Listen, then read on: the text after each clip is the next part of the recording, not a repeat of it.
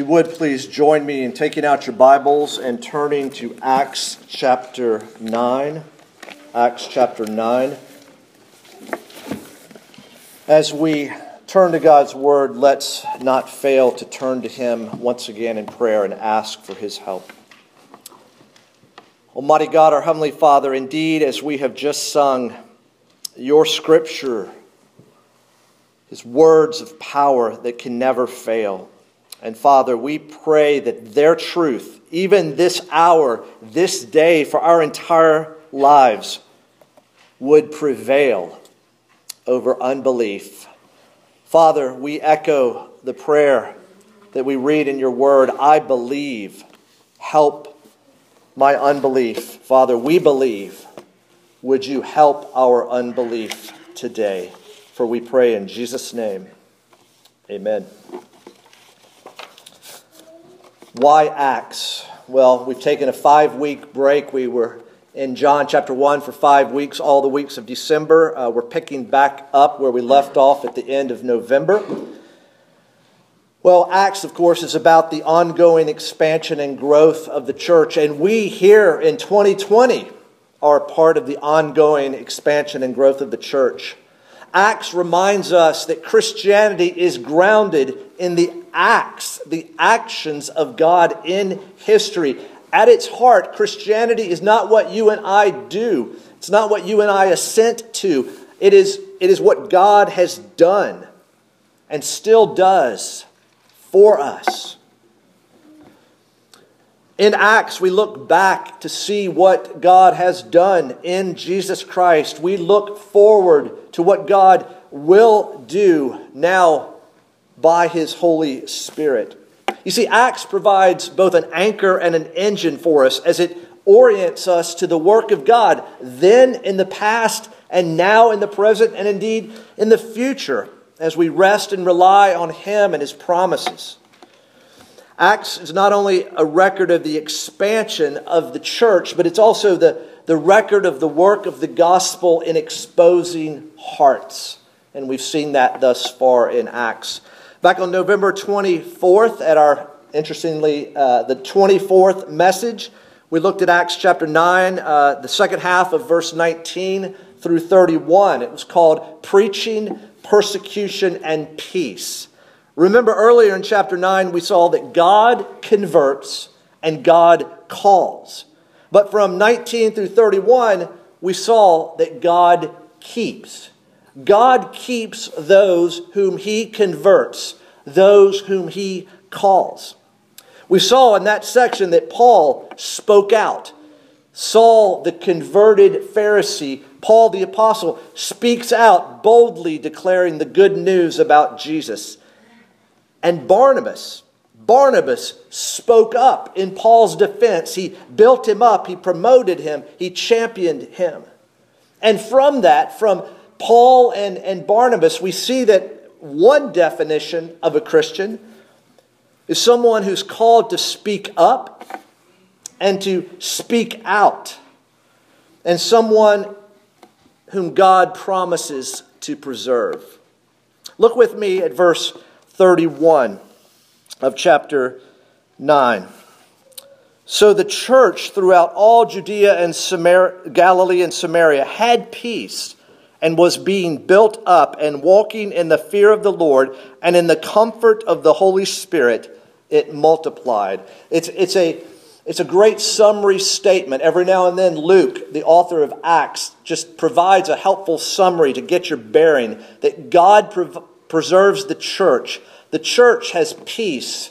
The church is growing. But now we come to these last 12 verses at the end of chapter 9. Why? Why are they included? Well, on the one hand, or on one level, you see them as a transition between the conversion of Saul and the future conversion of Cornelius. You see a strategic placement of Peter near Caesarea in view of what we will see take place beginning in chapter 10. I think in many ways its purpose is just to cause us to stop and to consider what on earth is going on. You see, these are two miracles, and And if you look at all of the Scripture, miracles are pretty rare. As I mentioned earlier, there are three predominant times: the time of the Exodus, the time of the ministries of the prophets Elijah and Elisha, the earthly ministry of Jesus, and here in these early chapters of Acts. Biblical miracles are strange, but true. They're strange. They're out of the ordinary. They're extraordinary, but true. They're hard to believe, but true. If you were with us on the first Sunday of December and the last Sunday of December, you may remember reading an excerpt from J.I. Packer's Knowing God. And it was all about the incarnation. That the big difficulty, the supreme mystery is not this miracle or that miracle. It's the incarnation itself. He said it's, two for the price of one.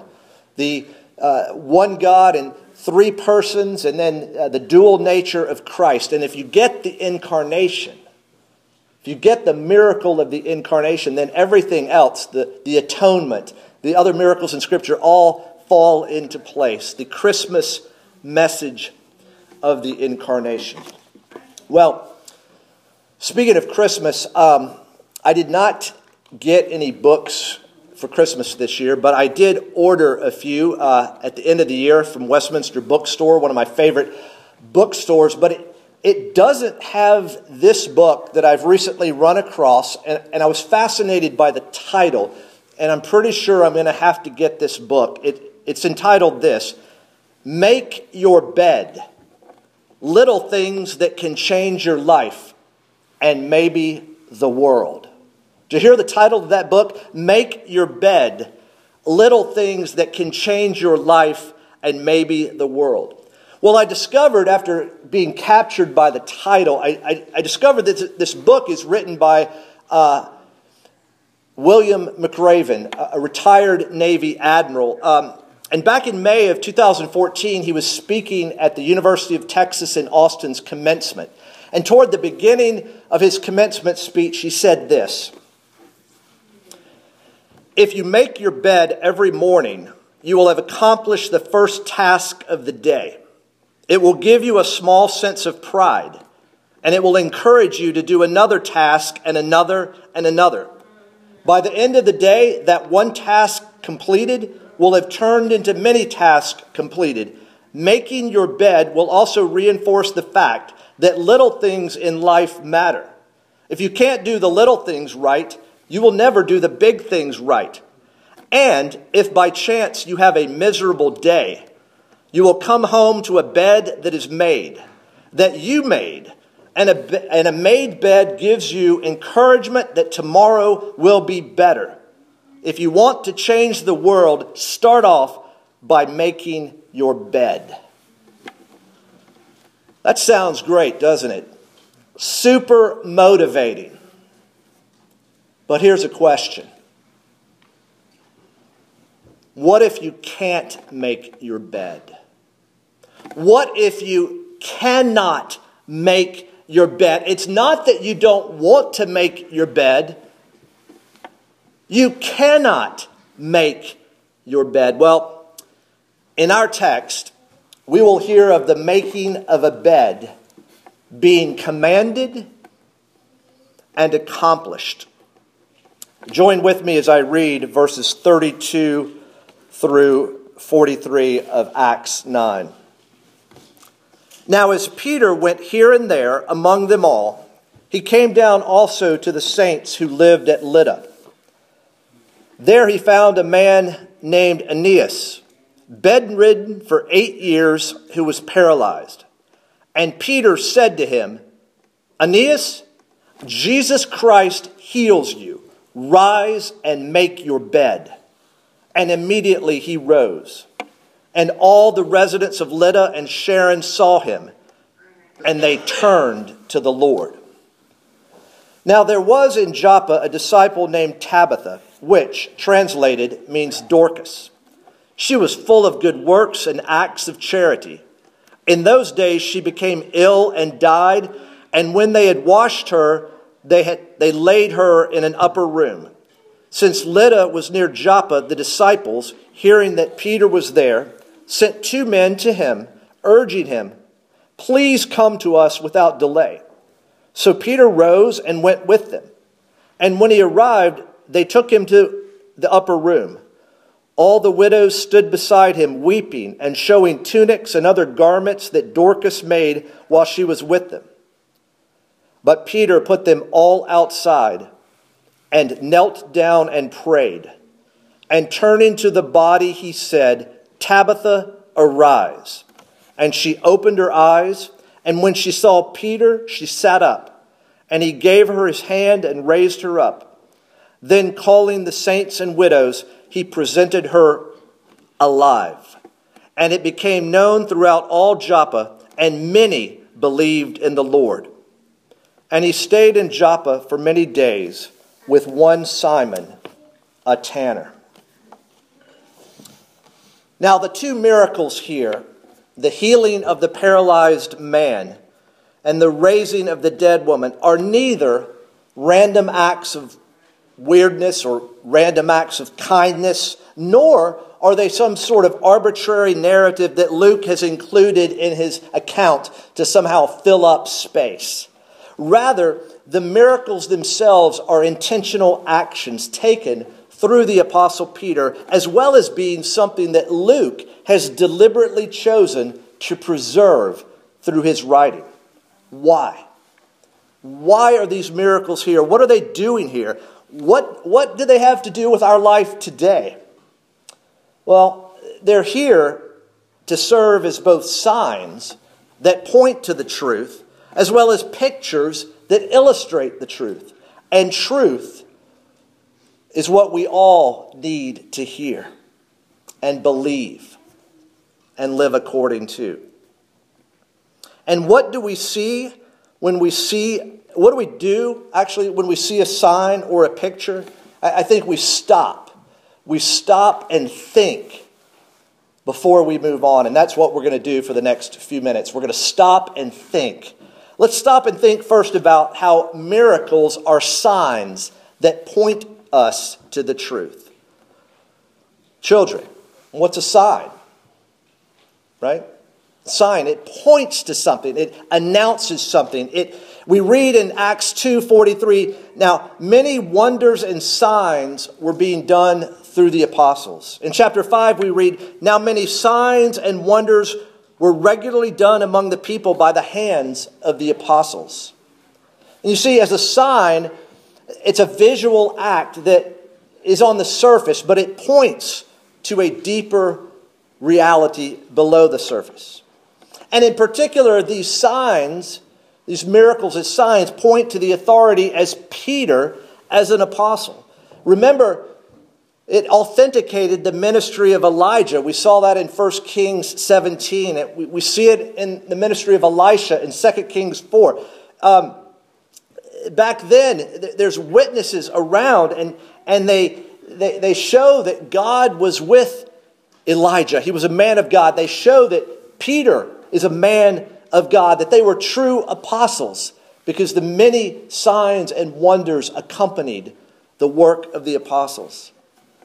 And now, what we have is we don't have Peter with us, we don't have Paul with us, we don't have the other apostles with us, but we don't have Elijah and Elisha, but what we have with us is the Word of God, the writings of the prophets and the apostles, the foundational writings of the prophets and the apostles.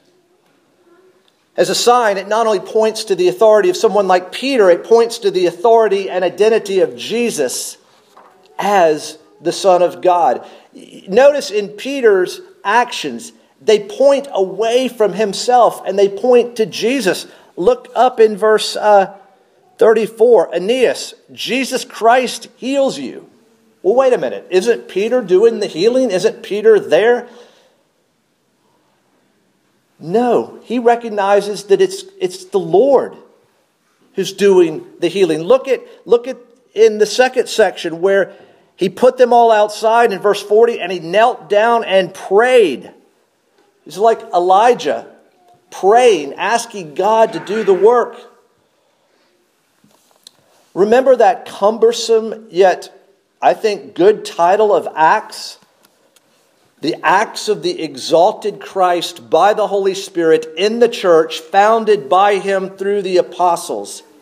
You see, here is demonstrated that Jesus is still healing people through Peter.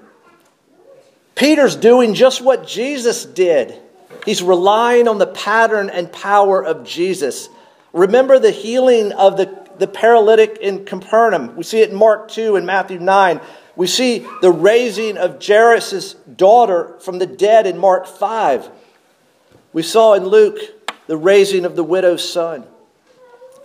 Peter is following his master. He's following his Lord. Here we are called to witness, as Stan prayed, to be a witness to the saving power of God, to be a witness that we don't save ourselves but are saved by another. You see, we point away from ourselves. We point to Jesus who alone saves. I think most of you all are understandably frightened by the word evangelism. Scared. I'm not an evangelist. I can't, share my faith. Well, if you think about it, it's pointing not to yourself, but it's pointing to Jesus. It's pointing to another. I used to hate the expression, so-and-so led somebody to Christ. I thought, what an arrogant statement. No, I was actually the one that was arrogant. I learned what that really means. You're leading someone to the only person who can save. Jesus saves. We don't. And so we see in these two miracles, Peter's authority as an apostle is acknowledged and confirmed, and he is relying on the power of Jesus, and he's looking to Jesus, even though he himself is speaking. He himself is acting. This is also pointing to the reality that in Jesus Christ, the kingdom of God has come. Remember how Jesus introduces his ministry in Mark 1?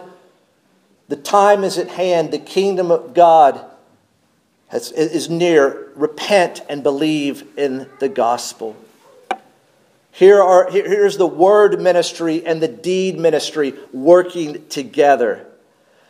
One New Testament professor, I believe it was William Larkin down at Columbia International University, said this once: "We should recognize its legitimate role, meaning the word and deed, in giving credence to the preached word. In the end, saving faith must rest not on the impression that the miracle was made, but on the truth of the message to which it points." And that's where we're going to go. See, not only are these two miracles, healing the sick, raising the dead, signs that point us to the truth, they're also pictures that illustrate the truth. In other words, they help us understand the truth. So, what's a picture? It's kind of like a sign. It's a visible sign of an invisible reality. It's a physical sign of a spiritual reality. How many of us have not said words like this? Ah, I see now. I understand. We've all done that. I see. I now understand. So we've read these two miracles, about these two miracles, the healing of a paralyzed man and the raising to life of a dead woman. And I want to ask, who are you in this picture? Who are you in this picture? It's a good question to ask. I was really encouraged by eavesdropping on the women's Bible study about 6 months ago or so, not there at the study itself, but just listening, where the commentator says, you know what? It's really tempting for us to identify that we're like David as they study 1 and 2 Samuel. But you know what? We're less like David, and we're a lot more like the struggling, common, average Israelite who's struggling to believe. So who are you in this picture? Are you Peter? Are you the one that's doing this? Or rather, are you Aeneas? Are you Tabitha? Because you see, what we have here is a picture of salvation from sin and its effects. It's a picture of the condition of man, paralyzed, not only paralyzed, but dead. It's a picture of the witness of a Christian. Peter, I love this. Peter went here and there among them all. It's really hard to witness if you're not here and there and among people. It's a picture of the condition of man. It's a picture of the witness of a Christian, and by all means, it is a picture of the power of God. Notice the illustration is not just cripple, but dead. And not mostly dead, but dead. And indeed, it will take a miracle. So, who are you in this picture? Who are you? And where are you in this picture? Are you in the action before the miracle or after the miracle? Are you lame? Are you healed? Are you dead or are you alive? You know, the miracles and the miraculous, they're not primarily for getting sick people well, or they would be everywhere, wouldn't they? So where do we see the miraculous today? If this is not one of those periods of time where you see a high concentration of miracles, well, where do you see the miracle? Well, how about in the Scriptures? One commentator says this: the prophets foreshadowed and the apostles echoed the life-giving power of the risen Lord who stands at the center of history. You see, at the center is the incarnation. At the center is the life and ministry of Jesus. At the center is his death and resurrection, his ascension and his promised return. And all the prophets look ahead, and the apostles, as it were, look back and look ahead as well. So you see the miraculous in the Scriptures. But where else do you see the miraculous? I think if we were to stop and think, we see it in ourselves, in our lives. I read a great article a few years ago called The Acid Test of Being a Christian. And it made an interesting comment. It said, if someone asks you, or if you ask a person, are you a Christian? And they said, oh, yes. And you say, well, why are you a Christian? And they say, well, I grew up in a great home. I've been to church my whole life. The author of that article says, you know what? You might want to probe further, because he says some people you ask, are you a Christian? And they say, yes. And it's a miracle. Yes, it's amazing that I was just like what John Newton wrote. I once was lost, but now I'm found. I was blind, but now I see. So, my friends, if you are a believer, if you're trusting in Jesus Christ alone for salvation, if you're resting and relying on him, guess what? You've experienced a miracle. But how about this? How about the words you speak? Are any of you all speaking differently now to people than you used to speak? Are you speaking words of kindness and truth instead of words of anger and power and control? Are you speaking words that build up now? It's a miracle. The fruit of the Spirit, it's a miracle. How about how you spend money? Has it changed? Is it changing? If it's changing in a way that is glorifying God and doing good to his people, it's a miracle.